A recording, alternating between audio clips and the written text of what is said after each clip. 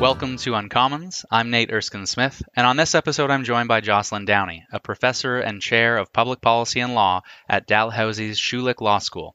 I reached out to her because she is also an expert in the law of assisted dying. Back in 2004, Professor Downie published a book that made the case for a legal assisted dying framework, and she worked with a pro bono legal team in the 2015 case of Carter, in which our Supreme Court unanimously recognized a constitutional right to death with dignity. Since then, Professor Downie has participated in several expert panels on physician-assisted dying, and she has been critical of the government's legislative efforts for failing to respect the rights set out by the court in Carter. The government has now reintroduced Bill C-7 that would address the unconstitutionality of its past legislative effort, but there remain problems with the law as drafted, and there is no one better to walk us through those problems than Professor Downie. Professor Downie, thanks so much for joining me. Oh, it's my pleasure. So you were very vocal in response to the government's initial attempt in the last parliament, C-14, to create a regulatory framework for assisted dying. And your response was to say, this is unconstitutional, it has challenges. A Quebec court agreed with you, and the government has decided to abide by that decision. C-7 is the government's answer to that decision. There are positive elements and there are negative elements to C-7, but I want to start with the positive elements. How is C-7 an improvement on the law that came before? The most important improvement is that they have removed reasonably foreseeable as an eligibility criteria, but they had to do that because of the court decision. It was unconstitutional. Then the next most important, and this one they deserve credit for because this actually is them going further than the court indicated they needed to, and they really listened to Canadians, and what they did was they put in something that we could call Audrey's Amendment. And what that is a provision that allows that once you've met all the eligibility criteria, you can set a date in the future so that you can have MAID even if you lose capacity. And the reason that this is so important is illustrated through Audrey's case. Audrey was a woman, Audrey Parker, a woman in Nova Scotia, where I live. And she wanted to have MAID. She was qualified. She was eligible for MAID. She actually also wanted, though, to try and live through the holiday season. But she was at risk of losing capacity. And if she lost capacity because of the way the C-14 was written, she wouldn't have been allowed to have MAID. And so she died on November 1st, earlier than she wanted to, because she wanted to be sure she could have MAID.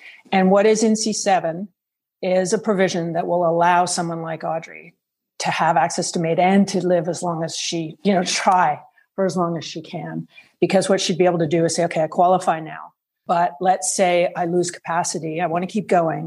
If I lose capacity December 28th, I'd like to have MAID January 6th. And she can do that. So it's introduced something called final consent waivers for people who are eligible. And that's really, really important. And it responds to one of the three categories of advanced requests out of the Council of Canadian Academies, insofar as one of the categories is people who are already eligible for MAID. That would be Audrey Parker. The other two categories are unaddressed, where diagnosed but not yet eligible. It strikes me that that would have been a sensible thing to proceed with as well. And the other category, which it brings more complications, would be where someone has not yet been diagnosed at all. And the Council of Canadian Academies said, well, we need greater certainty. I personally think sunset clauses could provide greater certainty, but they thought it was more complicated. And so we at least have knocked off one of the three. Exactly. But I would flag that second category where you've had the diagnosis of a grievous and irremediable condition, but you're not yet experiencing intolerable suffering. That is a category that the Provincial Territorial Expert Advisory Group on Physician-Assisted Dying said you should allow. That is a group that the Special Joint Committee of the House and the Senate said you should allow when people were considering C-14. And it's a group that the serious majority of Canadians support. So yeah, I would agree. I would rather have seen that in this bill. I think it should be in the bill, but I'm not sort of going to the wall on that, in part because, yes, we have the 5-year review coming. And also, they've taken a step. They've taken an important step.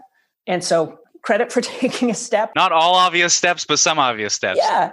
And given that they've been prepared to take a step they weren't forced to take by the court, which is the first time any government has done that in relation to assisted dying, right? Every other gain we've made has been through the courts. Okay, maybe I'll take you on your word that you're going to actually reflect on this and figure out how to do it and then introduce it later. That second category, whether they'll ever get to the third, I don't know. As you say, it's more controversial. Well, let's talk about the change that they made in response to the court decision, because it was obvious, I think, to most legal experts. It was certainly obvious to me, as I I wouldn't hold myself out as a legal expert, but I certainly have done a lot of reading on Section 7, and I've written specifically on Carter, and I have read that decision forwards and backwards many, many times. And it was very obvious to me that there were constitutional questions and constitutional concerns about imposing an additional criterion over and above what the Supreme Court had established in Carter. And we see, obviously, in the Quebec decision, they said exactly what the experts expected the court to say, which is you can't exclude people who are suffering in an incurable way, in a intolerable way. You can't exclude them where they have capacity for making a decision to end their life. It is cruel and unfair. And we have answered that, but we have answered it in part insofar as there still is this criterion of reasonable, foreseeable death, but instead of a blanket exclusion, it sets people down a different path. And walk me through why that is still of great concern.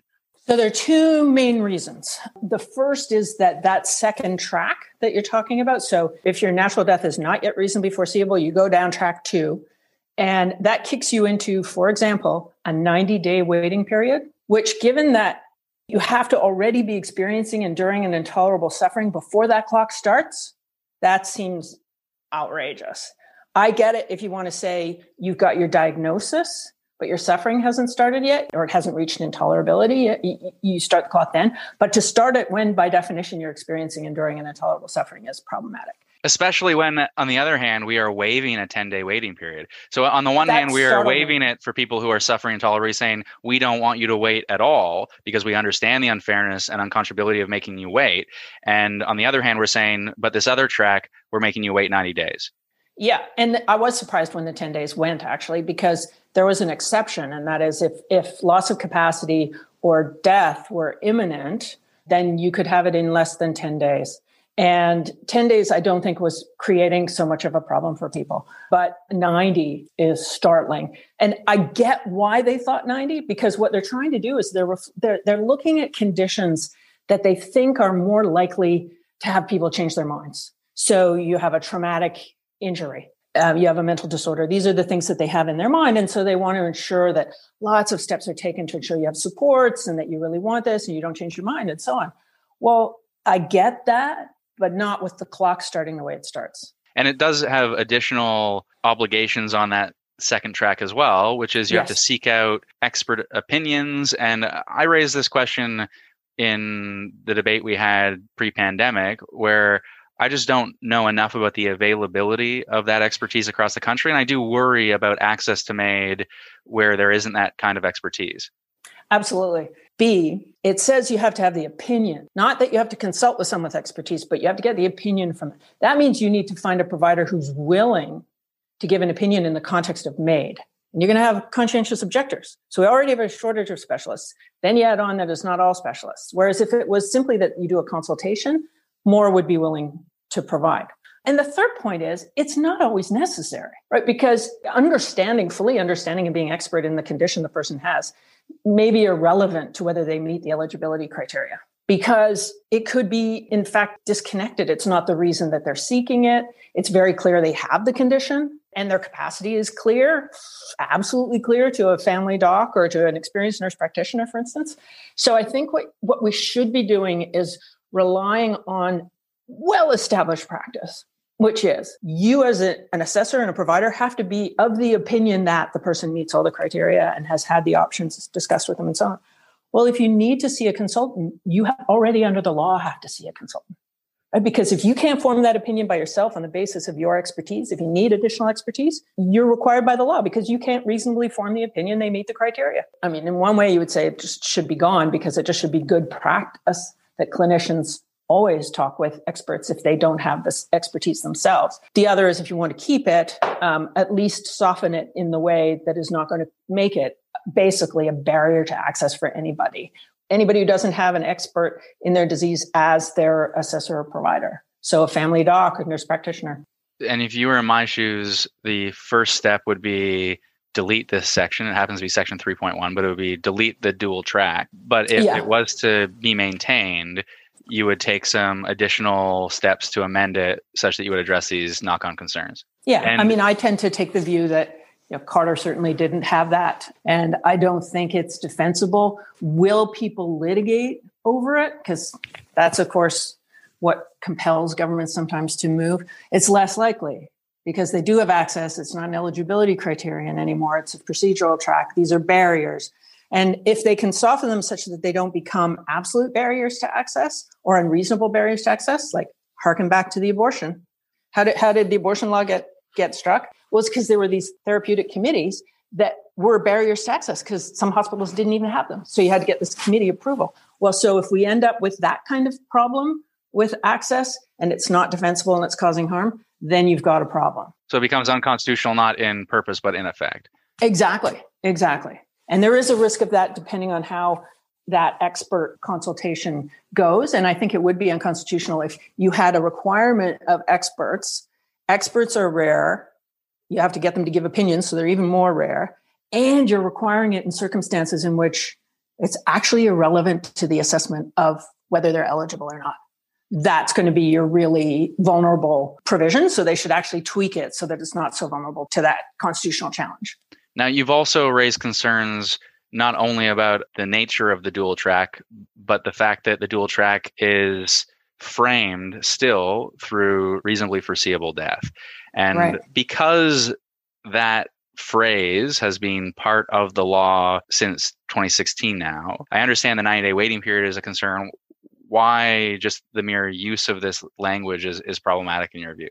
It's actually what they're doing when they're talking about the maintenance of this provision that is making me really, really uncomfortable. And that is, they say on the one hand, reasonably foreseeable, we've come to understand what it means, clinicians know what it means, and so we want to keep this familiar term. And that's good. That would be okay. Okay, there's some truth to that. On the other hand, they keep talking in terms of people being at the end of life, dying, temporal proximity, and those are inconsistent. Because reasonably foreseeable on the hand over here where interpretation has developed doesn't just mean temporal proximity. It means temporal proximity and or a predictable trajectory toward death. And by that example is on the date of diagnosis with ALS, which is the disease that killed Sue Rodriguez and Gloria Taylor, you are on a predictable trajectory toward death, but you're not 12 months out from death. You don't have temporal proximity. And the Minister of Health at the time, Jane Philpott, she actually said in her testimony, on the day of diagnosis, you'd meet reasonably foreseeable. You wouldn't be eligible because you don't meet the other criteria, but you would be RF.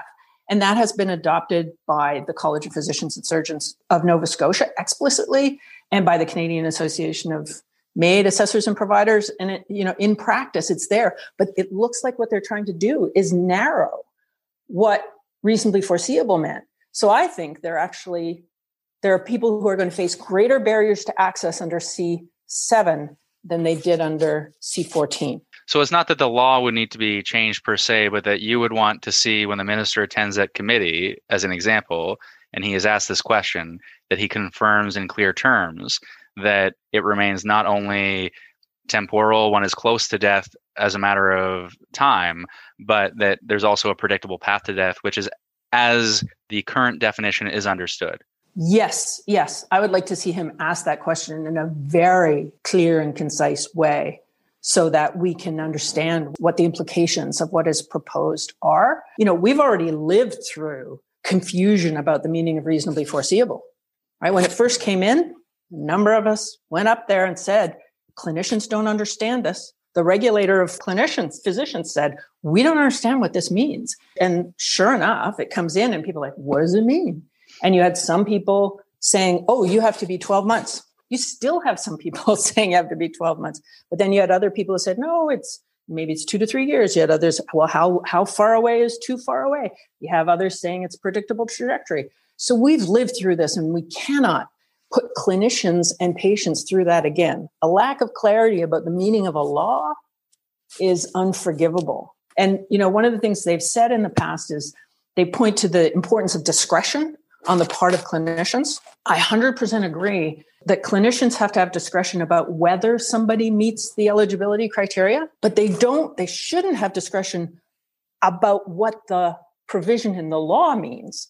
Right, because otherwise you get discretion exercised very differently in different parts of the country. Access is different in different parts of the country. And then I would think you end up shopping among people who are ultimately the gatekeepers to this, which is our health profession. And we don't want to see that either. And so it makes sense to have as much clarity as we can have in the law when it matters so much to individuals' lives and these fundamental decisions that people are making.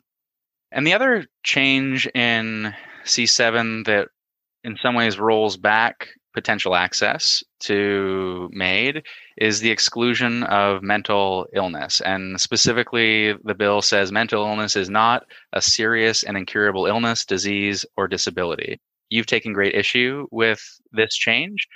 Can you explain to us why is that of great concern? Yeah, so it's deja vu. I don't know whether you're having that same sense because you were one of the very few who stood up and said, C14 is unconstitutional. I had the same reaction when I read this bill. Wait, what? You are excluding mental illness?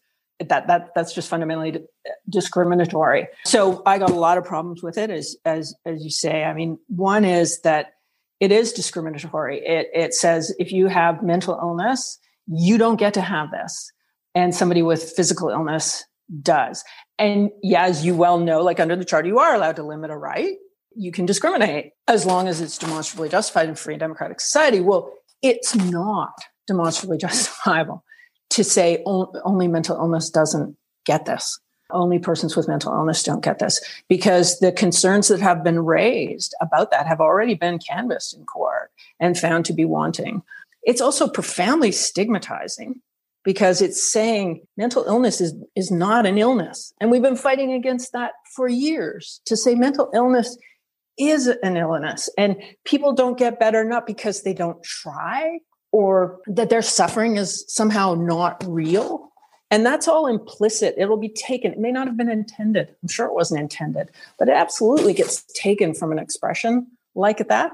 It's also logically incoherent, because people may not realize if you have a comorbidity, meaning another condition, then you're not excluded.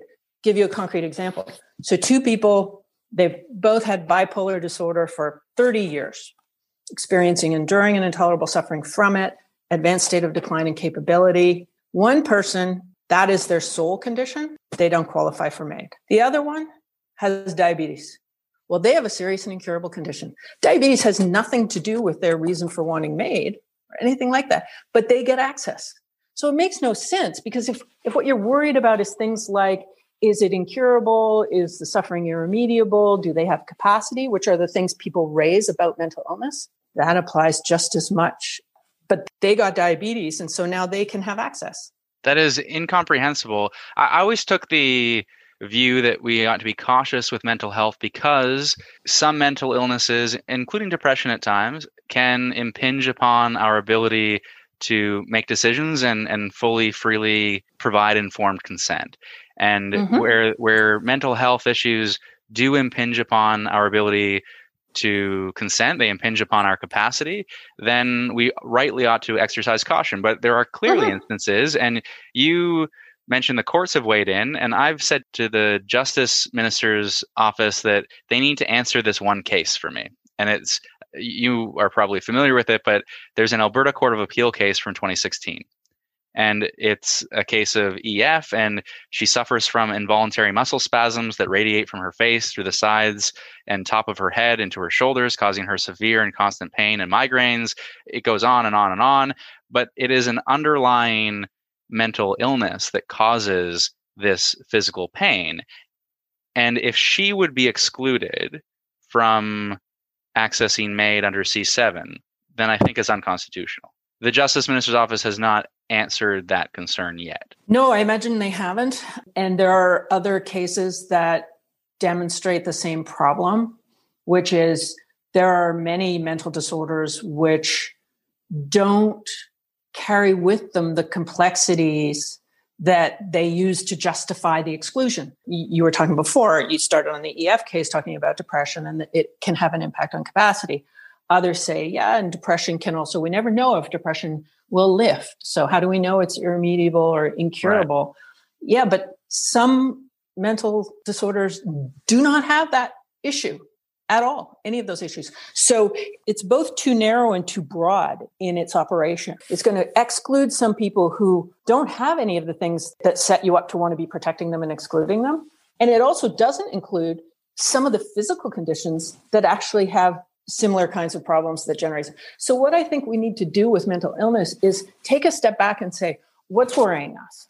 It's worrying us is that the capacity issue you raised, or do we really know if it's incurable? What is it, the disease talking people through, all kinds of things like that, is to say, well, wait a minute, this is inside the doctor-patient relationship or the nurse practitioner-patient relationship. And if you can't tell, what I keep saying is if you can't use complexity and difficulty in determining whether the criteria are met as a reason to exclude in the law, because you're already excluded under the law.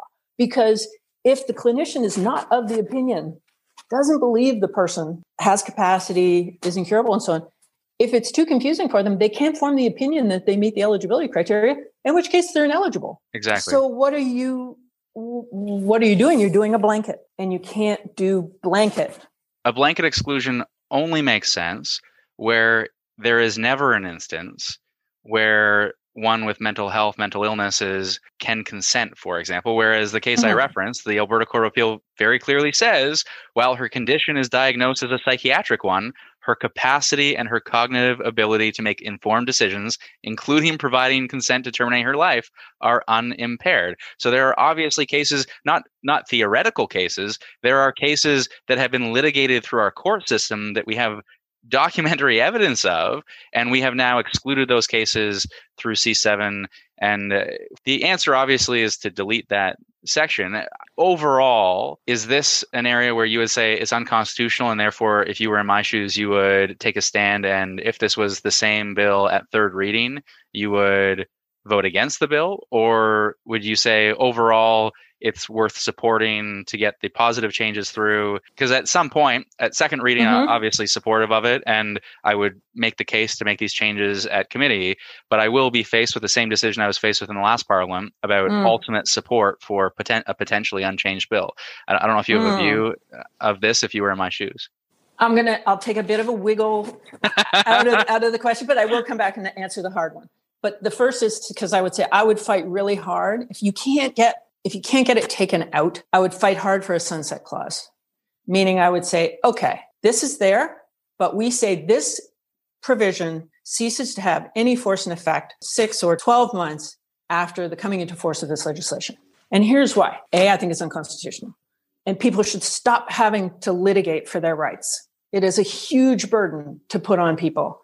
And you don't get to just say, well, if we're wrong, people can take us to court and prove us to be wrong. That's just not right.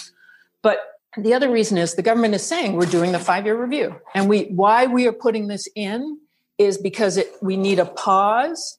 We need to not have mental illness coming at the clinicians, as the sole underlying condition, coming at clinicians because it's too complicated. We don't have practice standards and so on. They may say that. And so what we're going to do in this 5-year review is we're looking at it. We will come to grips with this issue and we will then deal with it. Well, then put your money where your mouth is. You should be willing to have a sunset clause, right? It should be the government that runs the risk of not actually dealing with it and then not having that provision in place, rather than the people who are waiting for their rights, who, you go through the 5-year review and honestly, you just do nothing. Nothing is going to compel the government to do anything in response to the 5-year review, right? So I think the onus is on the government, who is saying, trust us, we're going to deal with this. We're going to figure out how to deal with this in a non-discriminatory way. Then I say, well, then you have faith in yourself. You show me that you mean it by putting a sunset clause in. And then your hard question. That's why I'm not a politician. You go through law school. We grew up with the charter. I don't think I could vote for a bill that I believed was discriminatory, especially a bill that's discriminatory against people with mental illness, because they're already so discriminated against. You rightly make the point that there's a long history of that stigma, and we've actually, in recent years, spent considerable effort to overcome that stigma. And yet the message of this is you're not actually capable of making decisions for yourself. You're vulnerable to bad decisions made by you. There's a similar view in C14, and it hasn't been changed in C7, about people who are not of an age of majority, that they are not deemed to be able to make these kinds of decisions. I said in a speech in 2016, it must have been an answer to C14 then, that a competent adult should not be defined by age, but by capacity to understand and to choose. And I said that because that's the way our law already operates in medical settings for any other fundamental decision that is going to impact one's health. It's not clear to me why we take a different tack, but there's an issue where I also see practically not many people are ever going to need to avail themselves of this. And that does seem like an issue that could be dealt with in the course of a 5-year review in a fairer way. Politicians often are told about the Globe and Mail test. Would you be comfortable if this showed up on the front page of the Globe and Mail? Then you make your decision about A or B. I have the con law test. So would I put this as a question on a constitutional law exam? Is it too easy? And this one is too easy. Clearly, it's a violation of the charter and cannot be sustained. It's too easy. It's clearly, it's actually easier than mental illness. But that said, the government is going to deal with it in the 5-year review. And I would not be surprised if they came to grips with it. Again, pointing to those various expert groups, the Provincial Territorial Expert Advisory Group, the Special Joint Committee, they said, do this. And the Special Joint Committee had a good move. I thought it was quite inspired, which is that they said, we're going to have the provision is going to be that mature minors, which is the group you were talking about, can have access to MAID. But this provision, it's the opposite of what I said for the sunset clause on mental illness. This one doesn't come into force for, I think they may have said 2 years or so. Because what that is to do is to give time to the clinicians to develop practice standards and guidelines and figure out, is there nuance to how we deal with mature minors in this? And I thought, okay, that's defensible. That one you could put on a con law exam. Straight exclusion, you can't. But deal with it that way because there's no justification. But you're absolutely right. There's very few. And that's, again, where I then say we need courage and leadership from Parliament. Because there's so few, who's going to litigate for it? Right. Imagine you've got a 17-year-old who is dying of, let's say, cancer, which is your vast majority of MAID cases, right? And wants to fight it. And then the parents are losing their child. And you want that family dynamic to have to be, that they spend those last hours and weeks and energy fighting in court. That's just not right. You can't make law that way. So I think Parliament needs to take a long, hard look at itself and say, can we in any way defend having this exclusion?